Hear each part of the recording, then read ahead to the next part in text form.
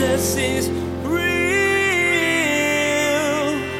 There's power in your name. We find hope when we trust in your ways. We need real. Jesus is real. So I realize that when we read this, we're like, wow, that is really harsh. But don't forget that because of sin, God's own perfect son died a vicious death on the cross. Don't forget that. People say, God in the Old Testament is so mean. God in the New Testament is so graceful. Well, no, God's equally gracious and hating of sin in both Gospels. Same God. The only difference is in the New Testament, Jesus gets it in our place. Today, Pastor Daniel will bring you to the description of the judgment brought on the people of Israel for their blatant sin. The Israelites had a choice. They chose sin, so they needed to face their consequence. Pastor Daniel will remind you that the wages of sin, all sin, is death. God deserves your respect and is within his rights to demand restitution. But he also loves you enough to give you another option. That option is Jesus. Now, here's Pastor Daniel in Exodus chapter 32 as he continues his message, The Golden Calf. Jesus is real.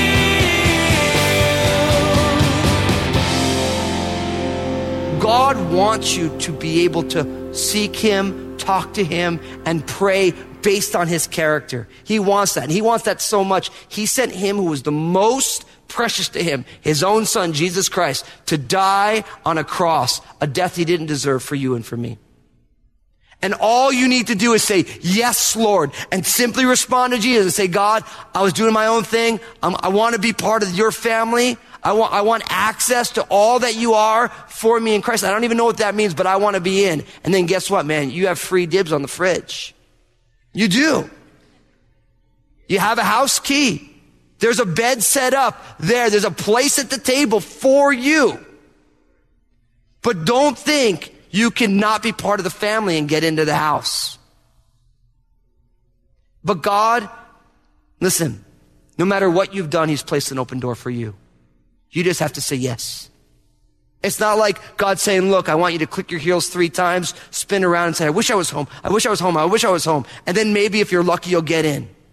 He simply sent Jesus 2,000 years ago, a fixed point in history, historically verifiable. He came, he lived the perfect life, he died, he rose again for you. And all you have to do is just say, Lord, please, Lord, I want it. I want it. I want to be in. And it doesn't matter what you've done. You might be saying, well, God, why would God want me in his family? I've totally screwed everything up. Listen, we've all totally screwed everything up. God doesn't let you in because you're good enough. God lets you in because he loves you that much. It doesn't matter what you've done. Listen, I know there's some here right now, you're listening online, you're like, I can't go there.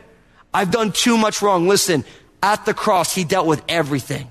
No matter how many abortions, no matter how many marriages, no matter how deep the wake of hurt people is behind you, if you come to Jesus, you will be forgiven by God. And then God will give you the grace to start to go back to people and say, listen, I've been a royal knucklehead and I am so sorry. And if there's any way in your heart you can find to forgive me, I would be totally humbled. But if you didn't, I would completely understand.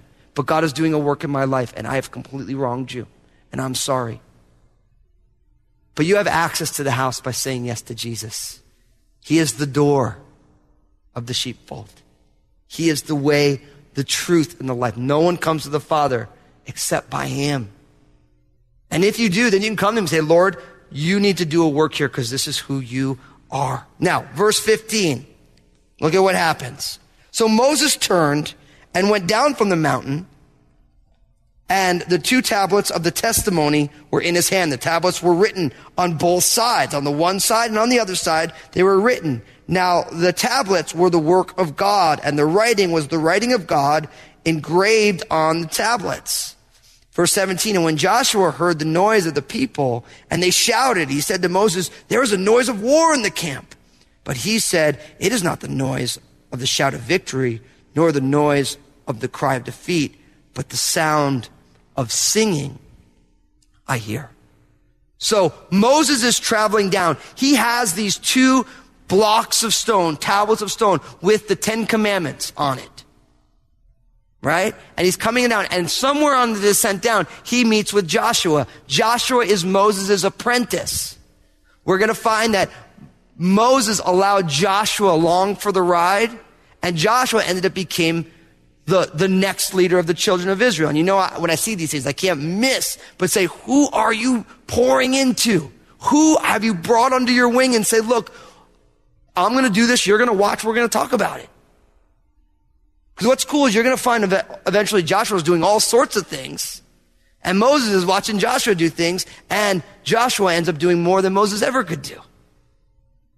Because Moses was self-giving. And I believe that every believer should not only have a Paul who's pouring into them, but should have a Timothy who they're downloading into. And brothers and sisters, listen, I'm here to tell you that everywhere in this world, there are people who you can pour into no matter where you are in your life. You know, I may say, hey, I've been a Christian for 2 days. Well, there's been a lot of people who've never been Christian for 1 minute. Let people pour into you and pour that thing out. Joshua for 40 days was hanging out somewhere waiting for Moses. I always wish there was I wonder what was going on in Joshua's life at that time. As he's like, God, you know, I know Moses is with you right now, but I'd like a little time with you, Lord. I mean, who knows what he said? Who knows what he did? But he's catching the ministry from Moses. He's watching Moses with the Lord, and he's learning and growing and being cared for and discipled in the process. So they come down, and Joshua's like, dude, I hear the noise of war. And Moses is like, that's not war you hear, or victory. They're singing. And look at what happens. Verse 19. And so it was, as soon as he came near the camp, that he saw the calf and the dancing. So Moses' anger became hot, and he cast the tablets out of his hands and broke them at the foot of the mountain. Then he took the calf, which they had made, burned it in the fire, and ground it to powder. And he scattered it on the waters and made the children of Israel drink it. Now, this happens really quick, right? You almost feel the pace of the narrative picking up where they hit the base of the mountain. Moses gets upset. He breaks these tablets. And it's a symbolic gesture where he's saying, look, you broke the covenant. It's like ripping up a contract. That's what he did. He breaks it down. What does he do? He takes the golden calf and he burns it. So it's probably made of wood with gold around it. If you heat up gold, it becomes a liquid. He takes it, he grounds it to powder. He puts it in the water. He makes them drink it. Now, this isn't some sort of crazy Near Eastern Israeli punishment. The idea was by making it part of the water supply, eventually they would ingest it and it would go through their bodies. It would be let out as waste, which is exactly what an idol was. And so all this goes on. He totally is upset with the people. He's angry with the people. He destroys this. Now, in verse 21, look at what happens. It says, and Moses said to Aaron, why did this people do to you, or what did they do to you, that you have brought so great a sin upon them? So notice, Moses goes to Aaron because Aaron is one of the leaders. Aaron was left in charge while Moses was on side. What did the people do to you? What went on? And what's interesting, Aaron pulls an Adam. He starts blaming other people. Instead of owning his own thing, Aaron pulls an Adam. Remember when they sinned, Adam blamed his wife blamed the serpent, and as I like to say, there was no one else there, so the serpent was left with the hot potato. They played the blame game. And don't we all like the blame game, don't we? We all like to say, it's not my fault, it's their fault. And that's exactly what Aaron does. He doesn't own it. He just pulls an Adam. He plays the blame game. He says, look at verse 22. Do not let the anger of my Lord become hot. You know the people, that they are set on evil. For they said to me, make us gods that shall go before us. As for this Moses, the man who brought us out of Egypt, verse 23, out of the land of Egypt, we do not know what has become of him. And I said to them, whoever has any gold, let them break it off. And so they gave it to me, and I cast it in the fire, and this calf came out. Yeah, there's high comedy here. I mean, Aaron just runs, you know what happens when you're busted and you're not owning it? You just make up some cockamamie story. Isn't that what we all do? Isn't that why when we get caught for doing something, we make up a lie and then the lie gets worse and worse and worse to the point where if someone's even thinking about what you're saying, you're like, that's so not true. He's like, listen, you know the people. You know their heart's bent on evil. And they were bugging me. Make us gods. And so I said, give me your earrings. I took their earrings, I put in the fire, and it came out a perfectly formed calf. You know, it's like, you could have respected Aaron and be like, yeah, that was really stupid, Moses. Like, yeah, it's like the people wanted, I should have just said no. But I feared the people more than I feared the Lord. Aaron feared the people more than he feared the Lord. And that is why Jesus said, do not fear him who can only kill the body, but fear him who can kill the body and cast the soul into hellfire. The reason oftentimes we allow ourselves to rebel against God is because we don't fear him. And now people always say, why would I want to fear God? You tell me God's a God of love. You should fear breaking God's heart at the very least. And listen, you husbands, you should fear breaking your wife's heart. Wives, you should fear breaking your husband's hearts. Parents, you should fear breaking your kids' hearts. You fear that because you love them. You're like, look, I love you. I don't want you to be hurt by me. At the very least, we should fear breaking someone's heart. And quite honestly, with the Lord, we all fear authority anyway. I've used the example a million times. It's the best example. What happens when you're driving down the street going the speed limit and you look in your rearview mirror and there's a white car with lights on top? What happens? You white knuckle the steering wheel, right? You jam on the brake, even though you're going the speed limit. Everybody does that, right? And then after you do it, you try and play cool because you're like, I just jammed on my brakes and the cops knows that I'm busted. You guys know what I'm talking about, right? You get all cool in your seat. You're like, as if the cop is sitting next to you trying to watch you like smooth over your own freak out moment. Why do you freak out? Even if you're going the speed limit, the lights are on, the car's in good working order. Why do you freak out? Because you know that cop has the authority by law to make your life a little challenging. And you never quite know if the guy in the police car is a small guy who just has a badge, who really wants to be a tough guy. How many, you guys ever get pulled over by one of those people? That's no fun. I always envy women at that because you can cry and a lot of times you can get off. But if you're a guy and the guy just wants to give you a hard time because he's got a badge, you start crying. He's like, oh, crying, eh?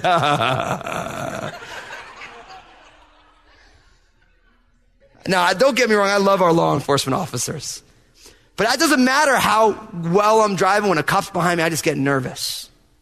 I don't want a ticket. I don't want the points on the fine, the insurance cost, the whole thing. It's bad. And then the shame of like, you guys pulling out of church and there's Pastor Daniel pulled over on the side of the road. I didn't know you guys see me pulled over and you're like, he's probably sharing the gospel. And I'm like, please don't give me a ticket, please. Can we just pull into Cameo Cafe, please? We fear the authority that they have. And how much more authority does the true and living God, to whom our lives are naked and open? And we should fear that God who sees everything sees us in rebellion, because he can judge us with perfect judgment. But Aaron, man, he just plays Adam, man. He just excuses. I always love John Wooden, the great basketball coach, man who loved the Lord. He would tell all of his teams, no whining, no complaining, and no excuses. And I know all of you can go home, write that down, and stick it around your house, right? No whining, no complaining, no excuses. Aaron here is just making excuses. He's just saying, man, totally messed up. So look at what happens, verse 25. It says, now when Moses saw that the people were unrestrained, for Aaron had not restrained them, to their shame among their enemies, then Moses stood in the entrance of the camp and said, whoever is on the Lord's side, come to me. And all the sons of Levi gathered themselves together to him. Verse 27, and he said to them, thus says the Lord God of Israel, let every man put his sword on his side and go in and out from the entrance to entrance throughout the camp, and let every man kill his brother, every man his companion, and every man his neighbor. So the sons of Levi did according to the word of Moses. And about 3,000 men of the people fell that day. Then Moses said, consecrate yourselves today to the Lord, that he may bestow on you a blessing this day, for every man has opposed his son and his brother. Now, this is decision time. Moses lays down a line of demarcation. He's saying, look, every one of you have to choose today who you're going to serve. Now, we know that everyone didn't get killed. It'd be really easy to read that and say, oh, they're supposed to kill everybody. It says only 3,000 people died. So it's as if what happened was the sons of Levi said, I am with the Lord, I am with Moses. And they said, look, everyone who wants to worship the golden calf, it's decision time. Now, I know some of you are thinking, this is just horrible. They're getting killed for worshiping a golden calf. And it is horrible, isn't it? What are the wages of sin? Death. What is sin? It's any slight derivation from perfection. One slight degree. 99.9% perfect is still 0.1% wrong. And for that 0.1%, only by God's mercy are we not consumed. That's what the Bible teaches. So I realize that when we read this, we're like, wow, that is really harsh. But don't forget that because of sin, God's own perfect son died a vicious death on the cross. Don't forget that. People say, God in the Old Testament is so mean. God in the New Testament is so graceful. Well, no, God's equally gracious and hating of sin in both Gospels. Same God. The only difference is in the New Testament, Jesus gets it in our place. And in the Old Testament, and there's places in the New Testament like Ananias and Sapphira where they drop dead for lying in the early church. Could you imagine if that happened today? We'd all be doing each other's funerals. Let's be honest. If God meted out just judgment right at the moment that we made a mistake, we'd all be gone. And the fact that we're all still here is proof of God's mercy and his grace in our lives. But when we see these stark examples, we realize how deplorable sin really is. How serious we should take it. And let's be honest, if sin was punishable this way in church, churches would be a lot smaller and there'd be a lot less garbage that goes on. Isn't it true? Now, I'm grateful that this isn't happening, but that is the wages of sin, and we should never shy away from that reality, because sin is that serious. If you get diagnosed with a very serious disease, you take that seriously. And the most serious disease that humanity has is the disease of a sin nature, a life against rebellion against God. And we need to do everything that God asks of us to do battle against that, because life and death hangs in the balance for all of us. That's the gospel. That's the reality of what we learn from our Lord Jesus Christ. Now in verse 30, look what it says, and we'll close out this chapter. It says, so it came to pass on the next day that Moses said to the people, you have committed a great sin. So now I'll go up to the Lord. Perhaps I can make atonement for your sin. Then Moses returned to the Lord and said, oh, these people have committed a great sin and have made for themselves a god of gold. Yet now, if you will forgive their sin, but if not, I pray, blot me out of your book, which you have written. Verse 33, and the Lord said to Moses, whoever has sinned against me, I will blot him out of my book. Now therefore go, lead the people to the place of which I have spoken to you. Behold, my angel shall go before you. Nevertheless, in the day when I visit for punishment, I will visit punishment upon them for their sin. So the Lord plagued the people because of what they did with the calf which Aaron made. Now, Moses goes and intercedes again. And notice Moses' intercession is like, Lord, if you'll forgive them, take me for them. That's what he says. Blot my name out of the book, Lord. He offers himself as a substitute for them. And the Lord says, no, Moses. Each person is responsible for their own sin. Now, why does he do that? Because Moses wasn't acceptable in the place of the people. He wasn't. But you and I know that some 1,500 years later, God's going to send himself, his own son, who is acceptable. But think about this. Each person bears the brunt of their own transgression. So I know that there's some of you in here, you're carrying around the sins of your parents. And I'm here to tell you that they are responsible for their own. Now, don't get me wrong. Oftentimes in our sinfulness, we can pass that stuff along. Some people like to call that generational curses. I don't believe in generational curses because I believe in the gospel of Jesus Christ. I believe that if your dad was mean and nasty, you don't have to be, because Jesus will save you and change you. If your parents were divorced, doesn't mean you're going to have to get a divorce. You choose that yourself. Jesus Christ cuts the knees out of generational curses. But each one is responsible for our own struggles, our own transgressions. And I want to encourage you, because listen, oftentimes, don't we feel like we're really responsible for someone else's transgressions? Like we feel like we need to help them with their stuff. And we're like, hey man, you got some specks in your eyes. And the Lord's like, hey, you got a lumber yard. Deal with your lumber yard. Yeah, they got some specks. They got some stuff to deal with. You deal with the lumber yard. Each person is responsible. Moses wants to be the substitute, and the Lord's just like, no. And next week, we'll start talking more about this angel who's going to come, because it plays all into what we're going to see in Exodus 33. So, a closing reminder. Moses is doing a great job mediating for the people to God.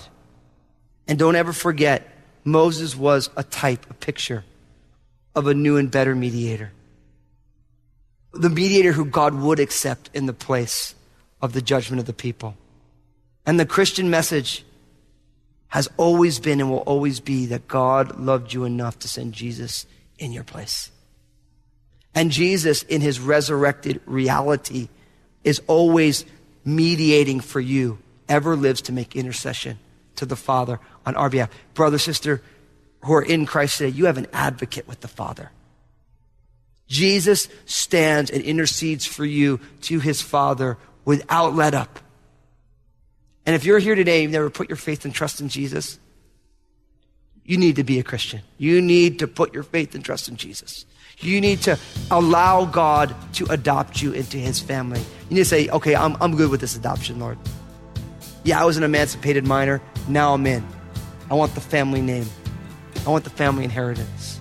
And if you do that, even here tonight, at your computer at home, wherever you're listening to, if you do that right now, then God will take your name and write it in the book of life. Jesus is real. Moses found the Israelites in a terrible situation, one where consequences were necessary. Instead of walking away from them forever, Moses went back to the Lord, asking to be given the punishment these people deserved. God said no, but would say yes centuries later. Pastor Daniel shared today that while Moses couldn't be the sacrifice for his people, there was one who could, God's own son, Jesus. Hey everybody, this is Pastor Daniel Fusco from Jesus is Real Radio. I'm so excited about what Jesus is doing through this ministry to change lives and restore his people. Would you consider partnering with us as we continue to share the message of Jesus here on Jesus is Real Radio? You can find out more and donate securely online at JesusIsRealRadio.com. Thank you for prayerfully considering this. I just want to say thank you for tuning in. I'm so stoked you're a listener of Jesus is Real Radio, and I know Jesus has amazing plans for you. I'd love to hear the story of how God's working in your life. Give us a call here at Jesus is Real Radio at 360-256-4655 or email me at real@danielfusco.com. Make sure to tune in again as Pastor Daniel will share what happens next in the Israelites' journey to the Promised Land. God didn't forget his promise, and he told the nation to resume their pilgrimage to this new and prosperous place. He continued to provide all they needed along the way. However, God wouldn't be going with them. knew of their sinfulness and, in an act of mercy, spared them from the potential of his wrath. There's more to come from Pastor Daniel's series called Tabernacle. Please glance at the clock right now and make plans to join us again for another edition of Jesus is Real Radio.